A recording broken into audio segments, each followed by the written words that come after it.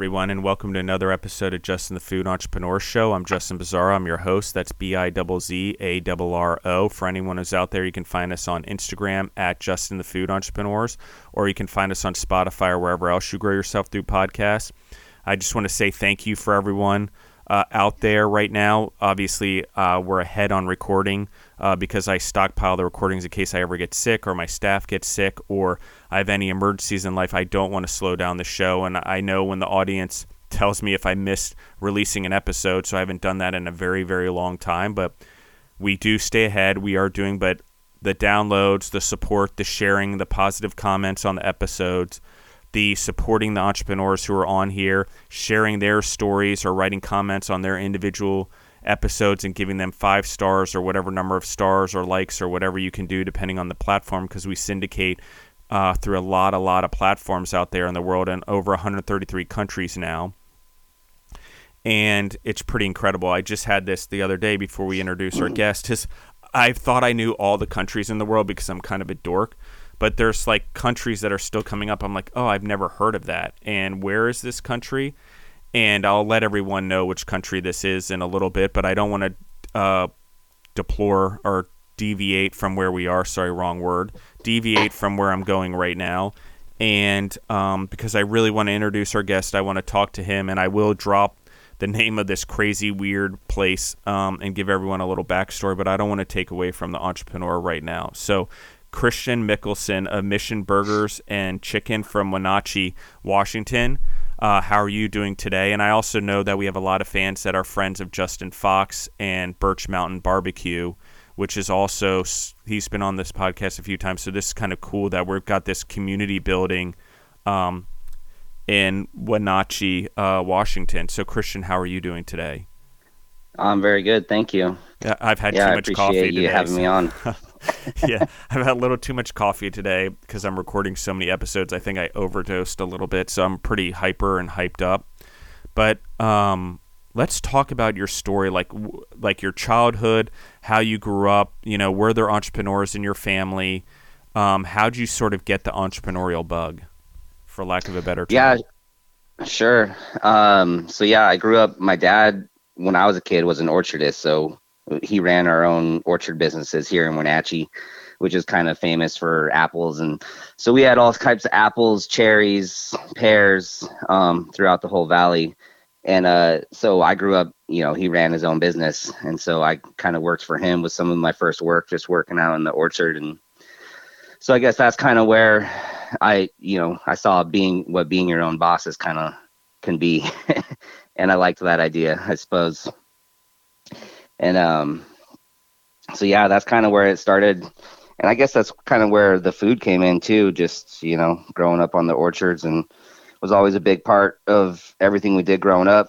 I was lucky enough to grow up. My mom kind of made 5 dinners a week at home, and we sat down for dinner every night.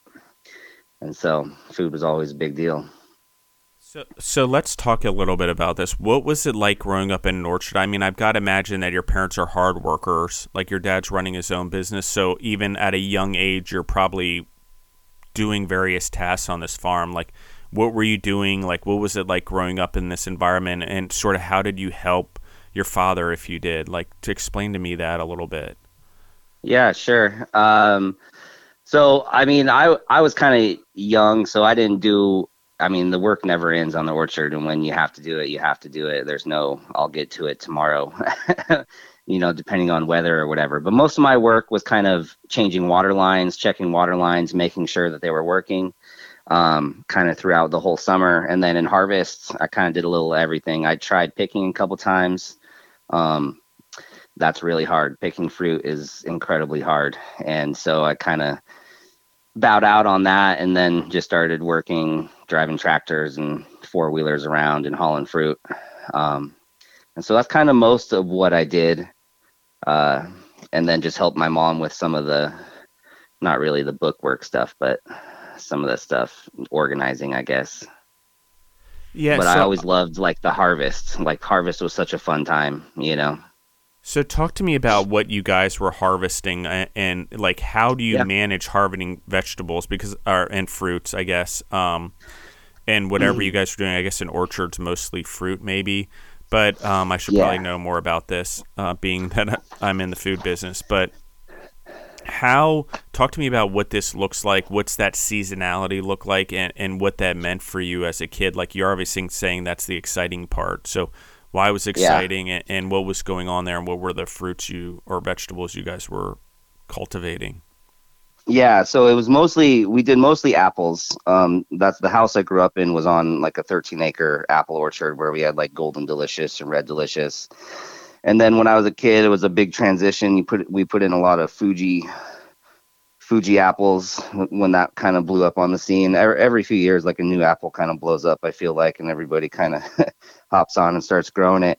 But yeah, I mean, the work starts early in January where you're pruning the trees to get them ready for the next season. And then, well, right now in Wenatchee, we're in the Apple Blossom Festival. It's like the big yearly festival that Wenatchee has. So there's lots of blossoms out. And then once the blossoms die down here in a week or two, then you actually start seeing some of the little fruit coming on the trees, whether they're apples or cherries. And I mean, really, depending on the weather and how warm it is, cherries will probably be coming off the end of June, so a month and a half. That's the first one that really hits big around here. Um, and then you kind of get into some stone fruits for the next few weeks over the summer, and then really kind of mid-September that apple season hits, and pears kind of hit around the same time. And then you got those coming off trees probably, I don't know, kind of through October. And so really we did cherries too. So our harvest started in June, and then we were pretty much doing that. Once cherries are done, you're into apples pretty quick. I love this. I like apples a lot. I grew up near orchards in Maryland. Obviously not like the Washington apple market, or the New York apple market, but when I went to school in Pennsylvania, there was an orchard near us as well, near Carlisle, that I would go to a lot and get fresh fruit and stuff like that. And I always enjoyed that type of stuff, and the vegetables and the farming. I even had fruit stands growing up, a few of them. Worked at one at first to learn it, and then actually launched my own. In a partnership with someone who would partner with me, and all the stuff Whole Foods wouldn't take, we would take and sell on our 4 fruit stands, or actually fruit and vegetable stands. And so we go from our farming communities into the better, well-off communities in Maryland, like Potomac, Bethesda, North Potomac, Germantown, and we'd sell the fruit there. And because it was fresh and it was organic at the time, like 30 plus years ago, or no, like 30, 25 years ago, I guess, it was attractive to people. So I can relate to this a lot. I don't always have the terms, but I like working in this type of environment. I'm very much a manual labor type of person. I get a lot of fulfillment in the tangible things. That's probably why I ended up in food. You can create something, transition it, put love into it, hard work, and make it more valuable through doing that. And I love that part about it. So let's talk a little bit about this, because I do want to talk about your business and how you got into Mission Burgers and Chicken. But talk to me about the lessons you learned on the farm. Like, what were your educational experiences? What are some of the things like you're like, this is something I really learned in life that's benefiting me now? Okay. Well, I guess just that hard work. I mean, and like kind of like you're saying, like I'm kind of a manual labor type myself, which lent itself to the food industry real well because there's always work to do, I suppose. And so, I guess just watching my dad get up at like, sometimes 3 a.m. to go, whatever, spray the orchard or change the water because the wind is kicking up, and you just kind of that. And so I guess that consistency, and just when it's time, you have to work every day. And I think sometimes in restaurants and in food, like, if you do something for a long time, it can get kind of stagnant, and you just gotta keep plugging along and keep doing the same thing. And so talk to me about how you get into restaurants. Then you go from an orchard, you have food, like the origination of food, basically you're growing it, you're cultivating in your family. How do you start to make the transition into being a restaurant owner and a restaurateur entrepreneur? Talk to me about that. Did you have a lot of interest in food and restaurants at early on in life? I didn't cook a lot as a kid. Like I said, my mom made most of the meals, and I like cooked or helped a little bit here or there, but it's not something I grew up, baking all the time or anything. And so I don't really know. I was like 15, and I just decided I wanted to be a chef, I guess. And it's kind of Food Network wasn't even really that big back then or anything. But I just kind of knew. And then, my older brothers and sisters worked in restaurants. So I started as a busboy. And then after that, I got a job at just the local burger spot. Um, and I just kind of fell in love with that team camaraderie. I grew up playing sports too, team sports. And so it kind of reminded me some of that. And I just remember getting like these huge rushes where, people are ordering, 25 burgers every other car, and just having to pump through it. And some people thrive in it and some people don't, I guess. And I just really enjoyed that energy, and then the teamwork part of it too. And it can be fun. When it's fun, it's a lot of fun. And that's what I kind of loved about it, I guess, is having fun in the kitchen. Yeah, I love this because it's almost like you had something instilled in you at birth, like being a chef, but because like your mom did all the cooking, it took a while for you to find it and grow it and fertilize it and do these type of things. So, how'd you gain experience in this? Where you just like, once I did this, you were trying to get like, I'm going to go to this place and that place. Talk to me a little bit about that, because you seem like a very disciplined hard worker. So how do you go about now gaining experience as a chef? Well, and so that's, after that, I got a job at another burger restaurant, and then decided I was going to community college and working on a degree for something else. And then just kind of decided that wasn't actually what I wanted to do. And I was working cooking full time while going to school, and then just decided to go to culinary school. And that's kind of because, Wenatchee back then is kind of, there's not a lot of great food restaurants. It's a lot of take things out of a box and cook it. There wasn't a lot of people doing anything from scratch or progressing food. But so I moved to Portland and went to culinary school. And then it took me a little while to get kind of out of that kind of burger, kind of, I don't know, brew pub type food. But then I moved down to New Zealand, and that was the first like awesome restaurant I kind of worked in. As in New Zealand, the country? Yeah. Okay. This is like, I was not expecting that. I love this. Yeah. So after I graduated, how'd you get there? Yeah, so I graduated culinary school in Portland. I went out to Bend, Oregon for a little while and worked for another really good chef, but it was a short amount of time before I decided I wanted to travel. And I kind of had a friend connection down in New Zealand, so just bought a one-way ticket, got a holiday working visa, and went down there. And just landed in a good spot. Just kind of all worked out. Got offered a job and a place to live at a good restaurant, like on a dairy farm, kind of out in the country. And it was a relatively new restaurant. But that was the first time, I'd seen like big gardens where I don't remember us buying herbs like the entire year I was there, or greens. Like we grew a ton of stuff. And like that chef's family was probably they probably are the hardest working people I've ever met in my life. And they're very successful still and have an awesome restaurant down there and a castle. I love which this. Is kind of cool. Yeah, keep going. I love this story. But yeah, I spent a year down there, just kind of, and did a little bit of everything. I did a lot of pastry stuff because they have this really cool tea time down there. Where you have like your lunch rush, and then like an hour and a half later, you get at like 3 or 4, you get another rush of people just coming in and having little afternoon tea, and then cake or scones or whatever. So it was kind of cool. I got to do a ton of pastry work, baking bread, and then also doing like the savory. We did a bunch of events and catering. So catering has kind of always been in my background as well.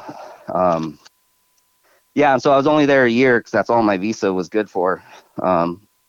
After that, I kind of just traveled a little bit more, kind of through Australia, then Central and South America, then ended up back up here in the Northwest. Let's talk about this. While you were traveling, were you exploring food? I mean, Oh because yeah, it's part of I your. So talk to me about like your yeah, travel through food. Like what countries, what places impacted you the most? Because I think this builds up to this business that you built that's so sure. cool and diverse and unique. So Yeah. So yeah, I started off going through like Central America, and Guatemala was probably one of my favorite spots. And I just tried to eat, I was on a budget, so I wasn't eating at, and most restaurants you went to were serving pizza or pasta. And so I really tried to eat as much as possible at the kind of more street food or kind of down home type cooking. And one of my favorite meals I ever had was in Nicaragua, in Antigua, and it was just like a crispy like pork skin salad with like a bunch of jalapenos and like cilantro. And I just remember they served it with this like Jamaica agua fresca, I guess. And it was like sometimes the place helps make the meal too, But that's one meal I'll never forget is that crispy pork skin salad and that Jamaica and just sitting out in the sun. I You don't get those moments very often. yeah, no kidding. This is really incredible experience because I'm very much the same way. I have to keep moving, and I love the world of food. And usually, if you want to see more of the world, you have to budget yourself a lot. And the food part of travel is just such an important thing. It's one of the reasons I'm doing the TV show Foodtopia, and we're in development for the 18 seasons over 12 years. Is we're trying to expose the world to food around the world, but like a reasonable food, and we're trying to tell the backstories, like the where the food comes from, how it's processed, the entrepreneurs that are involved in every journey. So what you're doing here is really cool because I think unintentionally when we expose ourselves to the world and we allow ourselves to experience the world, particularly in food and in the food business as food entrepreneurs, we gain like a cultural understanding. We make a lot of bonds and friendships everywhere we go. And we learn a lot of things about food and community, and that no matter what we look like, no matter what culture we're from, no matter what government our country has or structure of government, all of us bond around bread or food or breaking bread, Yeah. around food. And so I want to keep going into the restaurant, but I'm just curious, did you meet a lot of people? What was it like? Because you're exploring food also. So I got to imagine you're like, oh, how did you cook this? Or how did you do this? Was that going on at this point?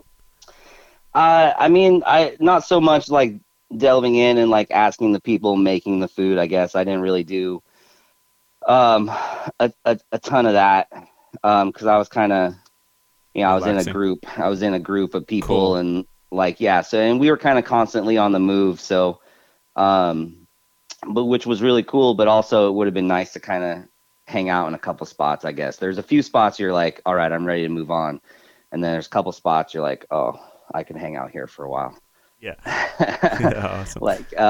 Like Ecuador was really cool because of just all the different like juices, and it was so awesome because you could get, you just get a lunch plate, and it's like a 2 course meal for like I remember paying like $1.50 or something like that, and you get like a nice big bowl of like chicken soup, and then a whole plate with salad, meat, rice, beans, and then like a cup of like fresh papaya juice, and you're like, you don't get that very many places, I guess. Yeah, there's not the trees where they're just getting them from either. They're being Right. shipped everywhere. I love this. So you Yeah. end up back in the United States. Do you end up back in Washington? Yeah, I kind of started in Washington, but then I really went pretty quickly back to Central Oregon down to Bend. And then that's kind of where probably my favorite chef and restaurant I've ever worked for was there. His name is Chef Ramsay. He just closed down his restaurant that I worked at called Jules, but his mom was from Oregon, but his dad was from Beirut. And so he kind of grew up in Beirut and like worked for CNN. And this is like back during kind of when they were, I think it was like the Civil War. And so it was a pretty crazy time. And so and so that's kind of where my love of more Lebanese, Middle Eastern, kind of North African, Mediterranean food. And so that's Love it. kind of one of my focuses in what I do because I worked for him for, 4 or 5 years. Um, and he kind of really taught me how to make money in a restaurant, because when you're kind of young and cooking, you just want to make cool, interesting food, I guess. But making money is a whole nother conversation, I guess. Well, and we see that on Instagram right now with all the reels and people making crazy food and stuff and doing all that. Like, I get it, but it's not. There's some that are doing it the right way that's sustainable, and it looks cool and it gets eyeballs and followers. And I think that that's one of the best things ever. Like, you want to build your brand that way. But I do find that if you're going to stick to these crazy things over a long period of time, it's just not a sustainable model. You will run out of money it's not very practical. Exactly. And it's great for Instagram and it's great for Facebook, but I don't know that it actually adds to the bottom line for most businesses. You have to be really creative, and there's some really good entrepreneurs that can turn it into dollars, but it depends on your product and it depends on your restaurant. And so I think that that's part of what we're saying here is how do you actually deliver food over and over again, and it's not just a gimmick, because ultimately you could have 500,000 followers on Facebook or Instagram, which is great, but you could go under the next day because you're not turning that into dollars. And that's great that you're doing all the reels. The most important thing is people showing up every day to exchange some money for some food. And I'm not knocking what people are doing, believe me, but I'm just saying that it takes a lot of years of experience and going through things like reels or other, big hits in food to realize that, you ride a trend. How long does the trend ride? And if you're not a business, you're one of the numbers that are like, that every restaurant that starts only like blah, blah, blah survived. The stupid statistics. I try not to think about it because I'm always the one that says, but if you're on the winning side, it's 100% of the time that you're winning, And so if you can make sure you win, but it's not being gimmicky. It's not getting caught up in the mess. It's not turning over your brand to someone else. It's building your business. And that's what I love about you're doing. That's what attracted me to your website. That's what attracted me to your brand is I feel like you have this experience and you're putting together high quality products, and the pictures on your Instagram are showing a higher quality product, a flavorful product, and it's not about the gimmick or how big you can make it or how many falafels you can fit in a sandwich. It's more about what is it that I'm doing and how am I doing it. So you're talking about Chef Ramsay. And at the time, so you worked there for 4 years, you gained all these skills from him. We talked about the food. What else was beneficial from that experience for you? I mean, I guess the most important thing from him was just, like I said, kind of learning how to, and he took me out of the kitchen and made me a server for a while too. And so I kind of got to see, the other half, and I was pretty hesitant to do it at first. And then I kind of just decided to go for it, and it actually worked out really well. And so just, I guess, kind of showed me you kind of have to do a little bit of everything, I guess. We kind of kept our menu pretty tight, which is another kind of how you make money, I guess. And just everything you make, just being able to consistently put out the same product, I guess, while not being, a McDonald's and still keeping it fresh. The consistency but then is just hard. seeing, and that's it. And so you have a great idea. It's a great dish, but can you put out 20 of them in the middle of a busy service? You know what I mean? And I feel like a lot of times you kind of get stuck in these great ideas, and then execution wise, it just doesn't work out. And especially on high volume situations, all of a sudden the volume increases and something becomes popular that you wish didn't become popular, even though you're like, thankful for the money, but you're like, what did I do to myself on this one? And right. And it's hard to, sometimes when you're thinking of something, you're like, oh yeah, this will be great, it's going to be awesome. And then when you actually start doing it, you're like, oh, this is really difficult and isn't really worth what I'm putting into it, I guess. Yeah, absolutely. So what's the transition like? Where do you go from Chef Ramsay in Bend, Oregon to where do you go from there?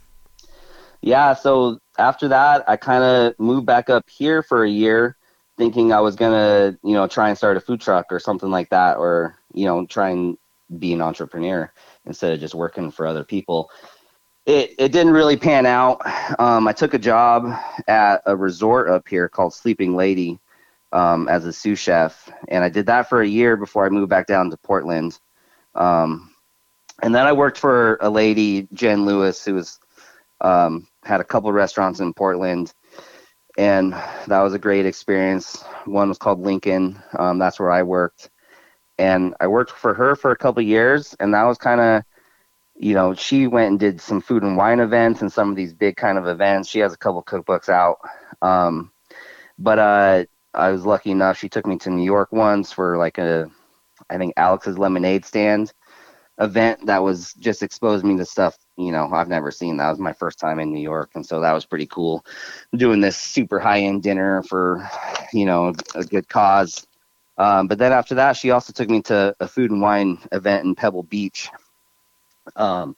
which was amazing. And that was one of the best like food weekends I've ever had. It's really interesting because you've been around the world and you've done all these things. Yeah, in New York and City and Pebble Beach, California, or I think it's California, are the places that like gave you like such crazy food experiences. So yeah, it was definitely, and that was, when you're at like an after party at like 3 a.m. and there's guys slinging like foie gras donuts and you're just like, what is going on right now? Yeah. I've been there where you come from your world and then all of a sudden your mind's just blown what people are doing with food. You're like, oh my gosh, I never thought about that, but holy crap, Yeah. So So that was a lot of fun. What'd you learn from her? I mean, you spent some time with her, and what was the most value you got out of that particular situation? Just her business sense was next level. Like she just knew how to. I'm trying to think of just how to put it, but she just knew how to work business and work with people and other companies and kind of collaborate, and it wasn't just I'm gonna own my restaurant and just be here, and kind of trying to branch out and kind of, I guess just working with other businesses and forming those business relationships is really kind of what I got. Yeah, I want to anchor this a little bit because I think most people think being an entrepreneur is about the idea and it's about executing the idea. It is to an extent, and I agree, and good food, obviously, but those are like more like the golden ticket or the ticket to enter the match. After you've been in the match, you've then got to build relationships. Because so many people just skip over it. You got to build a relationship with other businesses in your community, including your quote unquote competitors. You've got to network with them. You've got to find a group of people in your community that are in restaurants and businesses that aren't trying to knock you down or tall poppy you or crab bucket you. They're trying to actually grow the community, and they realize that if all of them work together and they grow the food businesses and they figure out a way to do it together, that there'll be more people coming more nights into the food in these restaurants. Absolutely. And they can share the wealth. And then, of course, the customers, it's about building relationships as well. You want to make more money. It's producing really good, consistent, disciplined food, which I agree with you. You have, like, a lot of places don't produce the same product over and over again, especially when they go to expansion or franchising or whatever. It's very hard that they replicate that thing. But one of the things I will say is that building the relationship with the customer, so many people just skip over it nowadays or turn it over to a third party that they forget to build these relationships. Yeah, I agree. The customer experience, I like to provide great, because I'm there all the time. I take orders, which is nice. And like some people that come often enough, you're like, oh, you're the owner? You're taking my order? And they just get like really excited and then have a little conversation. And that part is super important because like you're saying, it's the community, and people in a small community like supporting other people in a small community. Yeah, absolutely. And, absolutely. So, like, where do you go from here? I mean, you keep ending up sort of back in Washington and then bouncing back out. So where do you go from this experience? Well, from this one I'm in right now? No, from the one that with... in Portland? Yeah, absolutely. So I got it's funny. Another person that worked at Lincoln with me was in the process of opening up his own restaurant and started talking to me about being the opening chef and everything. And so I went and did that. And that was my first experience kind of opening a restaurant like from scratch. It was my first time fully opening, designing the menu, helping design the kitchen, putting everything in, getting it up off the ground. Um, and so I learned a lot. That definitely helped me start this business here. Um, kind of learned a few things maybe not to do, but definitely had to figure out a lot more to get this one up and going. What type of So yeah, I did restaurant that. was it at? It was Just out of it curiosity. was kind of like it was called Vagabond, kind of like a foodie bar, I guess I might say. Like it was called Vagabond because he wanted food from kind of all over the world, like a traveler type, kind of like what we've been talking. So it kind of fit with what I like to do anyways, which is a lot of different flavors from everywhere. Um, You're and stacking well, quite a bit of skills at this point, which is impressive. yeah, and so let's see, I was probably around like 34 at the time, I guess. And so yeah, I made the menu and we made a bunch of own pasta, smoked some meats, and it was good. We did some brunch on the weekends. Um, but then it kind of, as some things do, it kind of fizzled out a little bit. And then I was kind of interviewing for a executive sous chef job out in Colorado. Um, that my chef from the resort here was trying to get me to do, and then at Sleeping Lady. And then it was pretty funny because the food and beverage director from Sleeping Lady called me like a few days later and offered me his job. And so I kind of had a decision: move out to Colorado and take this job, or come back here and be an executive chef at the resort here. And so that's what I chose to do. So yeah, I moved back to the hometown area, and that was my first chef job, and I did that for like 3 years. Um, going into COVID, and then the first year, I guess 2020, right? Yeah. So I got through. That was just a incredibly difficult year, and I got through most of that, and then just decided I didn't really want to do the corporate resort job any longer. Um, so yeah, and that's when the plan started brewing for Mission Burger. I always knew, like, from probably like my even when I was in New Zealand and I was like 24, 25, I always had this idea of wanting to do a burger joint, because that's kind of where I started. And then I never even thought I'd move back to Wenatchee. I was pretty happy not living in Wenatchee, but I ended up back here. And then after a year, I was like, thinking about moving or doing something else. And I was like, why would I move? It's awesome here. There's opportunity here.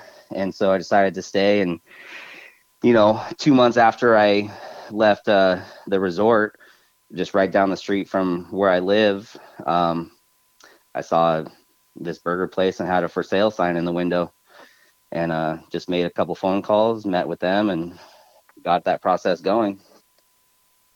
Yeah, it's really cool how this all happened. So let's talk about this a little bit. Like, you're just like, I'm going to do this. This is the right step. I mean, how long did it take you when you're like, okay, I don't like what I'm doing now. I need to be independent. How long did it take? And what was sort of, you mentioned some of the steps, but like, what were like the major decision points where you're like, I'm out, I'm really doing this? Once I left, because I made decent money, and then I went and worked at my sister's restaurant, just like bartending and serving and working like part time. But I just knew, like, once I left, I was like, I was gonna look for just for something like a location or whatever, and then try to make it happen and just figure it out. And I didn't have like the menu planned or anything like that. But once I got the location, like, it just started falling into place, I guess. Um, but yeah, I knew that summer, like I said, that 2020 summer, it was just incredibly stressful in staffing, and I knew right then, I was like, yeah, I'm ready to do something else. I love this. So how'd you come up with the name Mission Burgers and Chicken? Yeah, so it's something that I didn't have until after we'd already pretty much signed the papers on the place, so I had to figure it out. So the hometown ski place, up just right up the road from where we live, is called Mission Ridge. And so I kind of, and then there's other businesses in town that use that name. It's a pretty, I liked it because it tied to the community, but also was very vague and could be anything, you know. Um, so I kind of liked that, and then I just kind of tried to tie some of the menu names into, um, the local mountain up there. That's where like the bomber pickles, like there's Bomber Ridge because there's an old bomber plane up there. And I kind of just tried, which I kind of thought a lot of places down here weren't necessarily trying to tie into that apple or orchard history, you know? And so I kind of thought that'd be a fun way to kind of get people interested and excited, I suppose.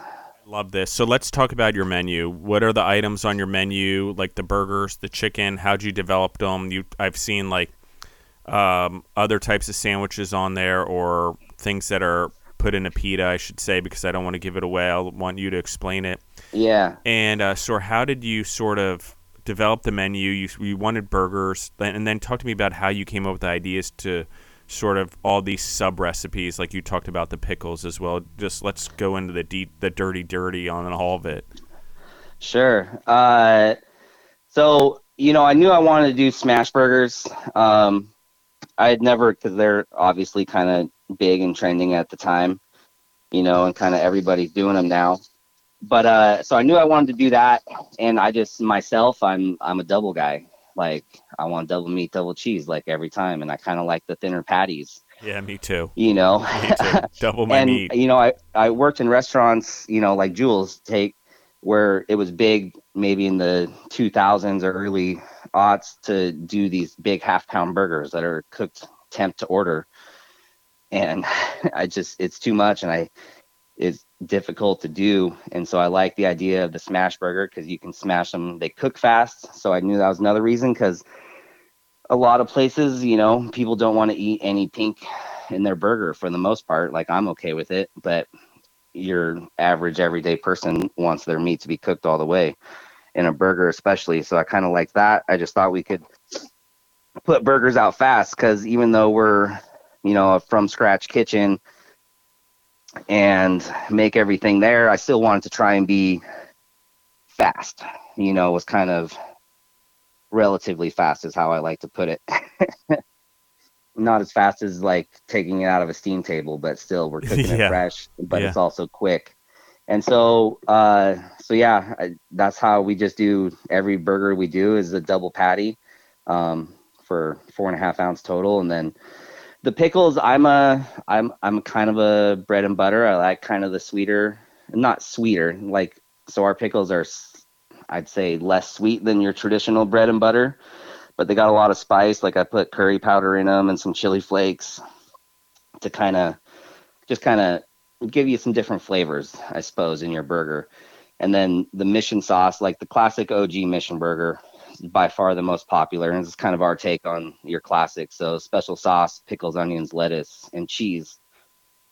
And I kind of, like I said, like keep the menu tight. So we only have the one kind of cheese, which kind of bums some people out, but it just makes it so much easier to put food out quick, I guess. Um, so I made that decision. And then I knew I wanted to do chicken. The burgers were a hit from the get-go. The chicken has been a process to get it. It was a little bit more of a learning curve than I'd anticipated, I guess. Explain that a but little but bit. but I feel like, well, just because I knew I wanted the brining and getting the salt proportion right to the buttermilk, and we were using the pickle juice, and how long do we brine it, seasoning it afterwards, getting the breading right, and then just the process in the restaurant, because we cut and trim the chicken, then marinate and bread, and so getting it that consistency, um, and then just how we like how much do we prep ahead, and how long is that chicken good for, so it took a while, but I feel like we got it in a really good spot right now. And I part of food or restaurants is you're always just trying to be a little bit better the next day and constantly kind of learning, and that's what I'm always trying to like teach. It's like you have to think a little bit, you know and cooking is it's all about the details, you know, And you have to and learn from your mistakes really and you quickly have in to learn food. from your mistakes and not just keep doing it. You're like, oh, that didn't work. I'm going to do the same thing 5 more times. Yeah, You're like, no, insanity. Yeah. yeah, you're like, no, try something else. Like, and it's kind of funny. Like, I don't know. I guess not everybody's brain works like that, I suppose. But, but yeah, I'm just constantly trying to improve and being willing to kind of change things. And, but then it's tricky too, because then you got to not change things too much, I suppose. Yeah, exactly. You want to like tweak one thing at a time because you don't want to tweak too many things at once and then lose Yeah, track of what you're doing. So there's exactly. often multiple errors or learning lessons in a row or growing pains or another opportunity to grow, however you want to look at it. But it's often in food because a recipe has so many different ingredients in it, you can only tweak sometimes one at a time. And, it takes a lot of time to hone in, I find, like tweaking those little things and finding it, but you can't tweak too many. You can only tweak one because, then you fix it or overdo it. You're like, well, what worked? What didn't work? Okay, well, let me go back to this. And it's almost like the science behind food, I feel like, in a lot of ways. Even though it's not something that needs science going into a restaurant, you're serving it. But I do feel there's a scientific fact as a chef that you're just trying to figure out the chemical reaction to the food, to the taste buds, Yeah. to life. So let's talk about, like, you obviously then expand after the chicken, like it's burgers and chicken, but you do a lot of other things that are dedicated to the Mediterranean and the Northern African and Middle Eastern sort of tradition. So talk to me a little bit about that. Like, where did all that come from? How'd you integrate that into a menu? Because you hear burgers and chicken, you don't usually think about these things. But to me, I'm Yeah. drooling over a picture of a mission kebab right now. Yeah, so I just started doing those a few weeks ago, but it started when I did the menu because I put the falafel as our vegetarian sandwich on the menu, and it's not in a pita, it's just on our regular sesame seed bun. Um, but I learned how to make falafel from Ramsey, and that one I was nervous about putting on the menu, because a lot of people here, might not even know what a falafel is. Yeah. Um, and then not having like a traditional kind of veggie patty, but it took off, and like people, like, it's one of my better sellers, and I get a lot of meat eaters come through. They're like, oh, I eat burgers, but I love that falafel. And so it kind of started with that. And once that was, successful, um, like I said, I kind of just wanted to keep playing, and I felt there was some demand for some more vegetarian options, I suppose. Um, not everybody wants to eat a cheeseburger 2 or 3 days a week.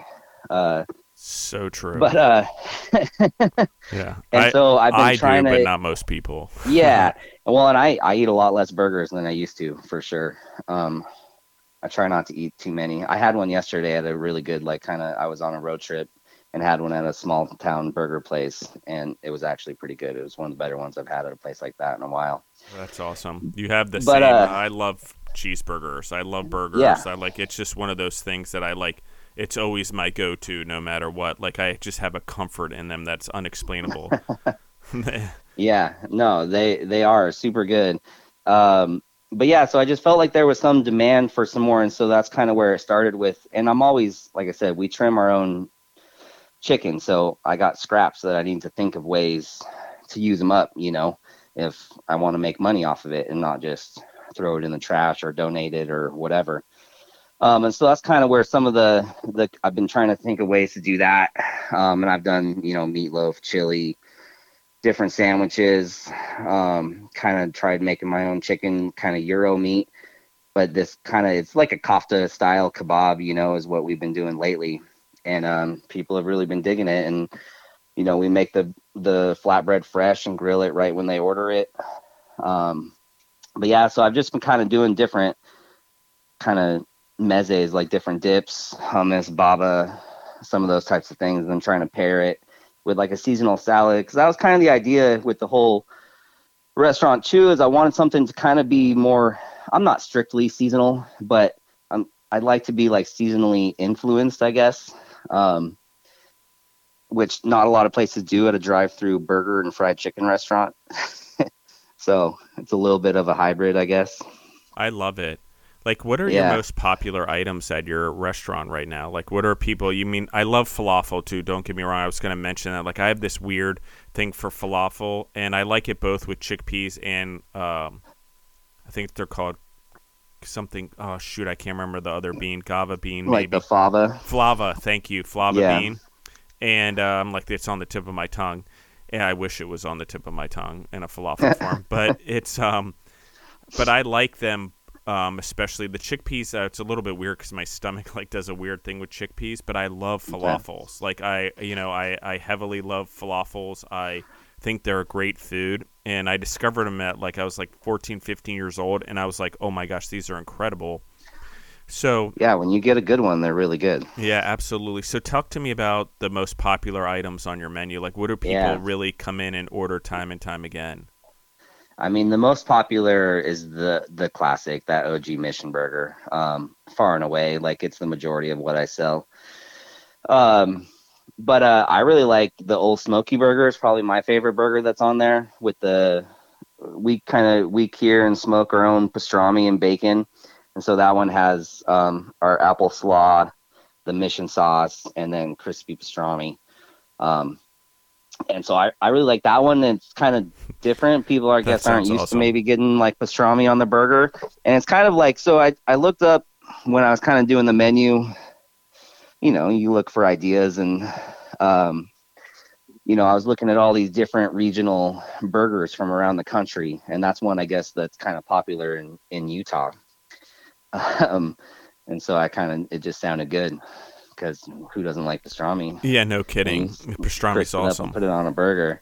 But so the OG Mission's by far and away the most popular. Um, and then after that, it's kind of a tie between the rest of the burgers. They kind of all go around the same. The Capital is probably the second most popular with bacon and caramelized onions, and then our apple barbecue sauce. Um, but chicken wise, it's just the kind of standard Mission chicken. And so some of these recipes came from, the tartar sauce came from the restaurant in New Zealand. And it's like a really chunky one and just full of lots of fresh onions Love and it. herbs. And so, it's different than you get at like your average out of the jar tartar sauce, because it's just fresh and chunky. And so that the Mission chicken, just fried chicken sandwich with that tartar sauce, pickles and cabbage. Um, that's probably my go-to chicken sandwich, I'd say. I But love this. but then and some of these recipes, the onion ring recipe, which is different. So we do like a buttermilk marinade and then a cornmeal dredge. And I mean that's kind of almost an exact carbon copy to the onion rings we served at Lincoln, where I worked in Portland. I just remember eating them and being like, they were so different because usually you get these big, thick, beer battered ones, which are fine. But I just liked how crunchy these were, and then they get a little greasy, you know, and those are the So best ones. delicious. Yeah. Yeah, yeah. And so it's kind of funny, like they're kind of one of the more polarizing menu items I have because they're just different from what most people are used to getting when they get onion rings. And so people either tend to love them and think they're like the best, or they hate them and they're the worst thing they've ever eaten. Yeah, that's interesting. But I haven't changed it because you know I think they're delicious, and I'm okay being a little bit different. You know, I kind of like being not polarizing, but at least not the same as every other shop down the road. You know. Do you make everything from scratch and yourself? You talked about the sauces and the Yeah, toppings and stuff like that and making your own pickles. You do it all yourself? yeah, yeah. We do all that there. We do fresh cut fries too, so we cut fries and par them off every single day. Um, and so, yeah, not a whole lot comes in frozen. Like everything we do is pretty much fresh. We cut and slice our own vegetables and stuff. Um, so yeah, not a lot sits around in the freezer. Love it. I love that it's all from scratch. I love that you make your Yeah, own sauces and stuff. And yeah. And the sauces, we make every sauce like every week, sometimes twice a week. I love this. So, I don't like, make wait, I don't make our own mayonnaise. I do buy because I don't want to deal with that. yeah, But no kidding. Um, So, okay, like I love where this is going. Like, talk to me about what you've learned the most from being like in the restaurants and in these other businesses to where now you're operating your own and you're actually in the entrepreneur space. Talk to me about the things that you've learned the most over the last, since opening Mission Burgers and Chicken. Uh, yeah, I mean, we kind of got, I didn't really think we got punched in the face right in the beginning. I wish I would have staffed up a little bit more. I wasn't ready for it to kind of take on the life that it did right when we opened. I thought we'd kind of quiet open and figure things out. I only started prepping like 2 days before we opened, and then it was just crazy after that. So I kind of wish I had maybe spent a little bit more time getting staffed up and ready to go. But we were able to do it. And then the biggest thing, I got to do our menu consistently every day, but then the specials is kind of what has kind of taken on, has become a huge part of our business too. And which is, it's a lot of work to keep coming up with new ideas and then making sure they're delicious and that the staff knows how to put them out, the right way. So yeah, figuring out the special part, because it has, like, if I don't have specials or fun, interesting stuff, like, I notice business wise, it kind of just isn't the same. Yeah, and it's really weird because even though people might not buy them, they're what leads them in the door, and then they may go back to their Sure. traditional thing because they're but there's this weird thing that happens where you're leading them in the door. And I think that's really cool with specials and stuff like that, and the creativity that goes on in restaurants is the ability to create things that attract people in the door, even though they may not always order the special. Yeah, and you just got to keep trying to create. And I mean, I've always liked that about cooking. Obviously, like I kind of said, like, I loved that kind of high energy, intense stressfulness of the kitchen, but then the creativity part came in, and I mean, that's what kind of keeps you interested. Because if I didn't do any of those specials, I would be so bored. Um, because I like creating new flavors and different ideas, and I'm just glad that other people are looking for that also. I love this. So, like, we really covered all the questions in your story. That was kind of cool. I've never had it go so smooth like that. Like, this went very well. I loved, like, how we handled this, how you told your story, how we layered it in. And so, like, Christian, I love your story. I love, that you built Mission Burgers and Chicken the way that you did. Could you tell everyone where they could find you online real quick? Yeah, so our website is this mission-burger.com. We don't update it a lot. We're getting ready to kind of update our menu this summer, so we're going to be expanding it a little bit, and it'll be the first time we've done anything since we opened 2 years ago. But so yeah, that's the website. But the Instagram mission B&C is our Instagram, and that's kind of where the most content goes. But we also have our Facebook page too. That's just Mission Burgers and Chicken, Wenatchee. And so yeah, those are the spots to find us. Awesome.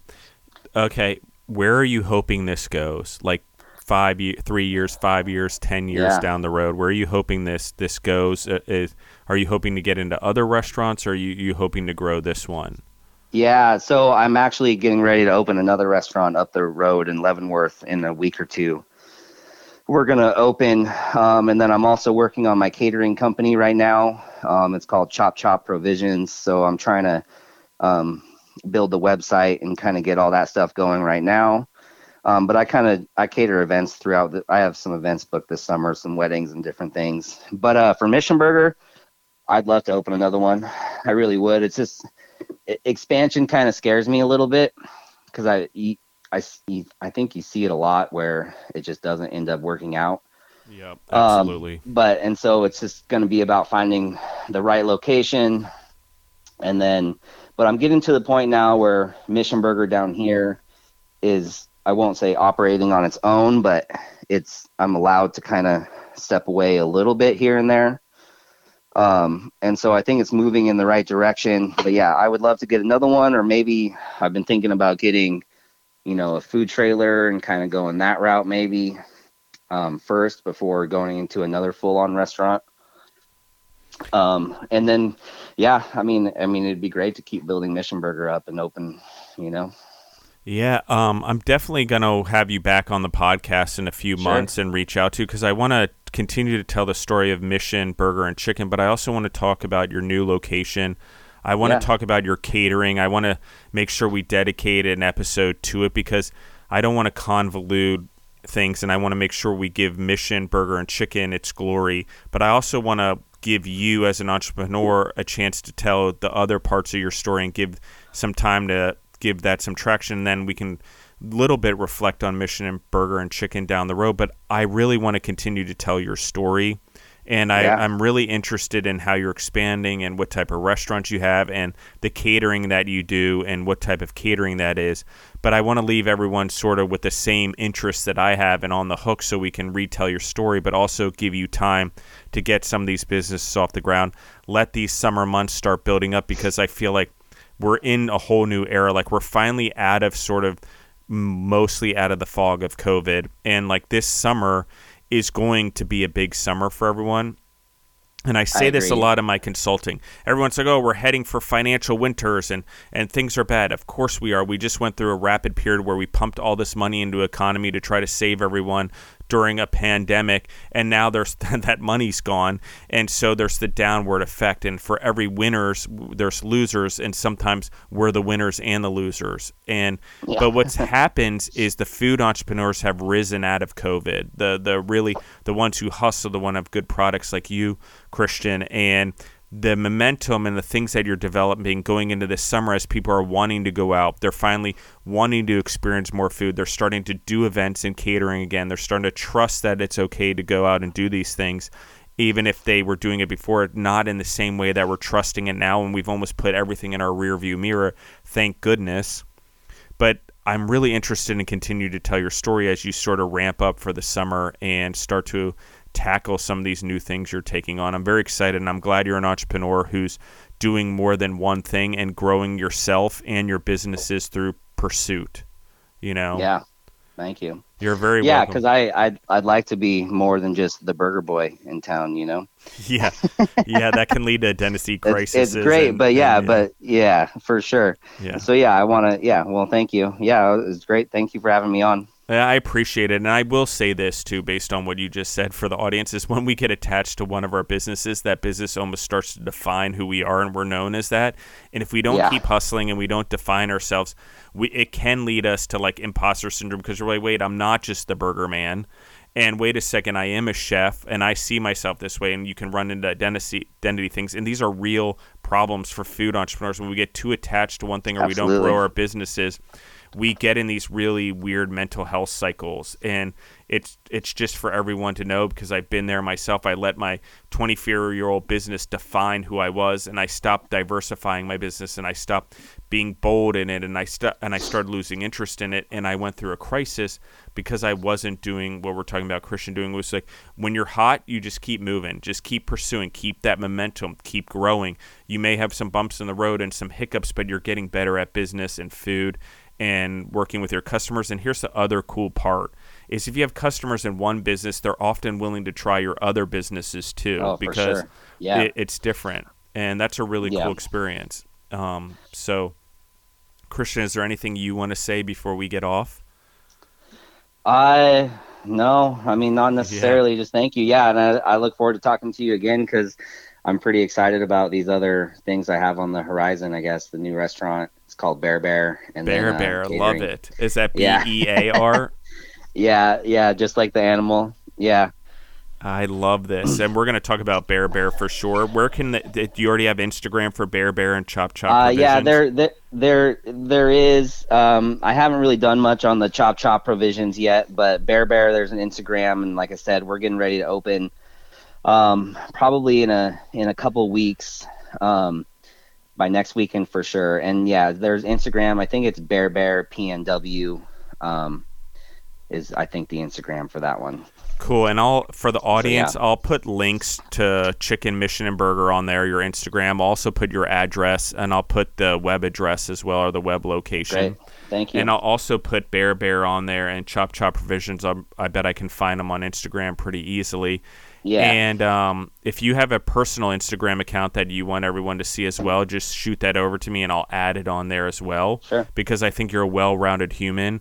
I think that you have so many skills that life blessed you with that you stacked over like a worldly experience. I don't know how else to describe it. It's a very worldly experience because of the exposure and the experience and the education that you gave yourself, which I always call the 3 main E's of leadership. And you experienced all them, and it led you to your success. Like making sure we educate ourselves, expose ourselves to the world, and get experience in what we want to do in life is so essential to being successful as an entrepreneur and a leader. So Oh, absolutely. thank you, Christian. I really appreciate you. Thank you, everyone, again for listening in and the downloads and whatever. I told everyone I'd tell them the country. It's Gabon, Gabon. I didn't even know that existed. It's a country in Africa. It's in Western Africa. It's like between Congo and Equatorial Guinea, and or the Republic of the Congo.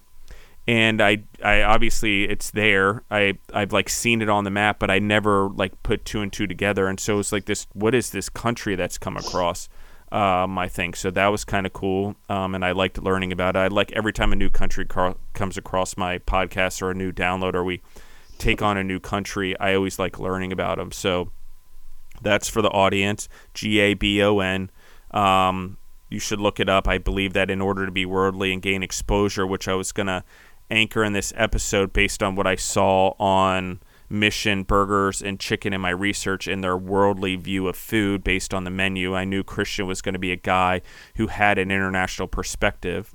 And I thought it would be good to anchor this also for everyone. Go see the world, learn about the countries, and if you're a food entrepreneur or a foodie or whatever listening in, or a person just interested in food, look up countries around the world, not just the standard ones, to go to and see what their cuisines are. See where you might be able to find them in the United States or in your home countries, and try to go experience it. There's so many places around the world, and I've had some of the best food I've ever had in like South Africa and in Zambia. You know, it's just crazy how good the food is around the world, and they use different spices and different techniques and different cooking methods, and it's just so cool. Like, we're only the touch of the iceberg here in terms of our understanding as humans of the way the world eats. And that's one of the reasons I'm doing the TV show Foodtopia, Eat, Love, Learn, is because I want to show the world the entrepreneurial experience, but how much it has an impact on our culture and the food and stuff that are in these countries, and how people eat, and how it really is the thing we have most in common. And we have a lot more similarities than we do differences, and we should embrace those and break bread around them. So thank you again, Christian. I appreciate you again. And thank you, everyone, for listening in. I'm Justin Bizzarro. You can find me on Instagram at Justin the Food Entrepreneurs, or the show. You can find me personally at Justin Bizzarro. Again, that's BIZZARRO. And if you want to listen to us or the other podcasts that we do, the Night Dasher, DASHOR, it is a play on words. It is a play on a name with Justin Bizzarro. So that's the Night Dasher with Justin Bizzarro. I also have the Justin and Ryan Bizzarro Show, which is to do all the non-food entrepreneurs in the space that keep coming to me and asking me to be on this show, but I don't want to dilute the food entrepreneurs. And then last, you have the Centurion Leadership Battalion, which is what used to be on this show. It was my Motivational Mondays, and we broke it off into another show. And at the time, I was running a business and involved in a business with partners that desperately needed to redo our leadership. I'd taken my eye off the ball. I'd built other companies and subsidiaries as an entrepreneur. When I turned around and looked at all the people that were supposed to be building this business over the last 8 or 9 years that I was building it, I realized we had a leadership problem. And so that's where Centurion Leadership Battalion started. But now it's something for the masses, and I have a little more humbling since then. So I feel the content's much better. But thank you, everyone, for supporting all of those. I see the downloads going up across the board, across all platforms, across all the podcasts I have. And then I see a lot of interest coming in for the Foodtopia show. So thank you, guys. You can find that on @Foodtopia TV on Instagram, and there will be a website called Fortopia TV launching relatively soon as well. So thank you everyone again for listening in, and we're out.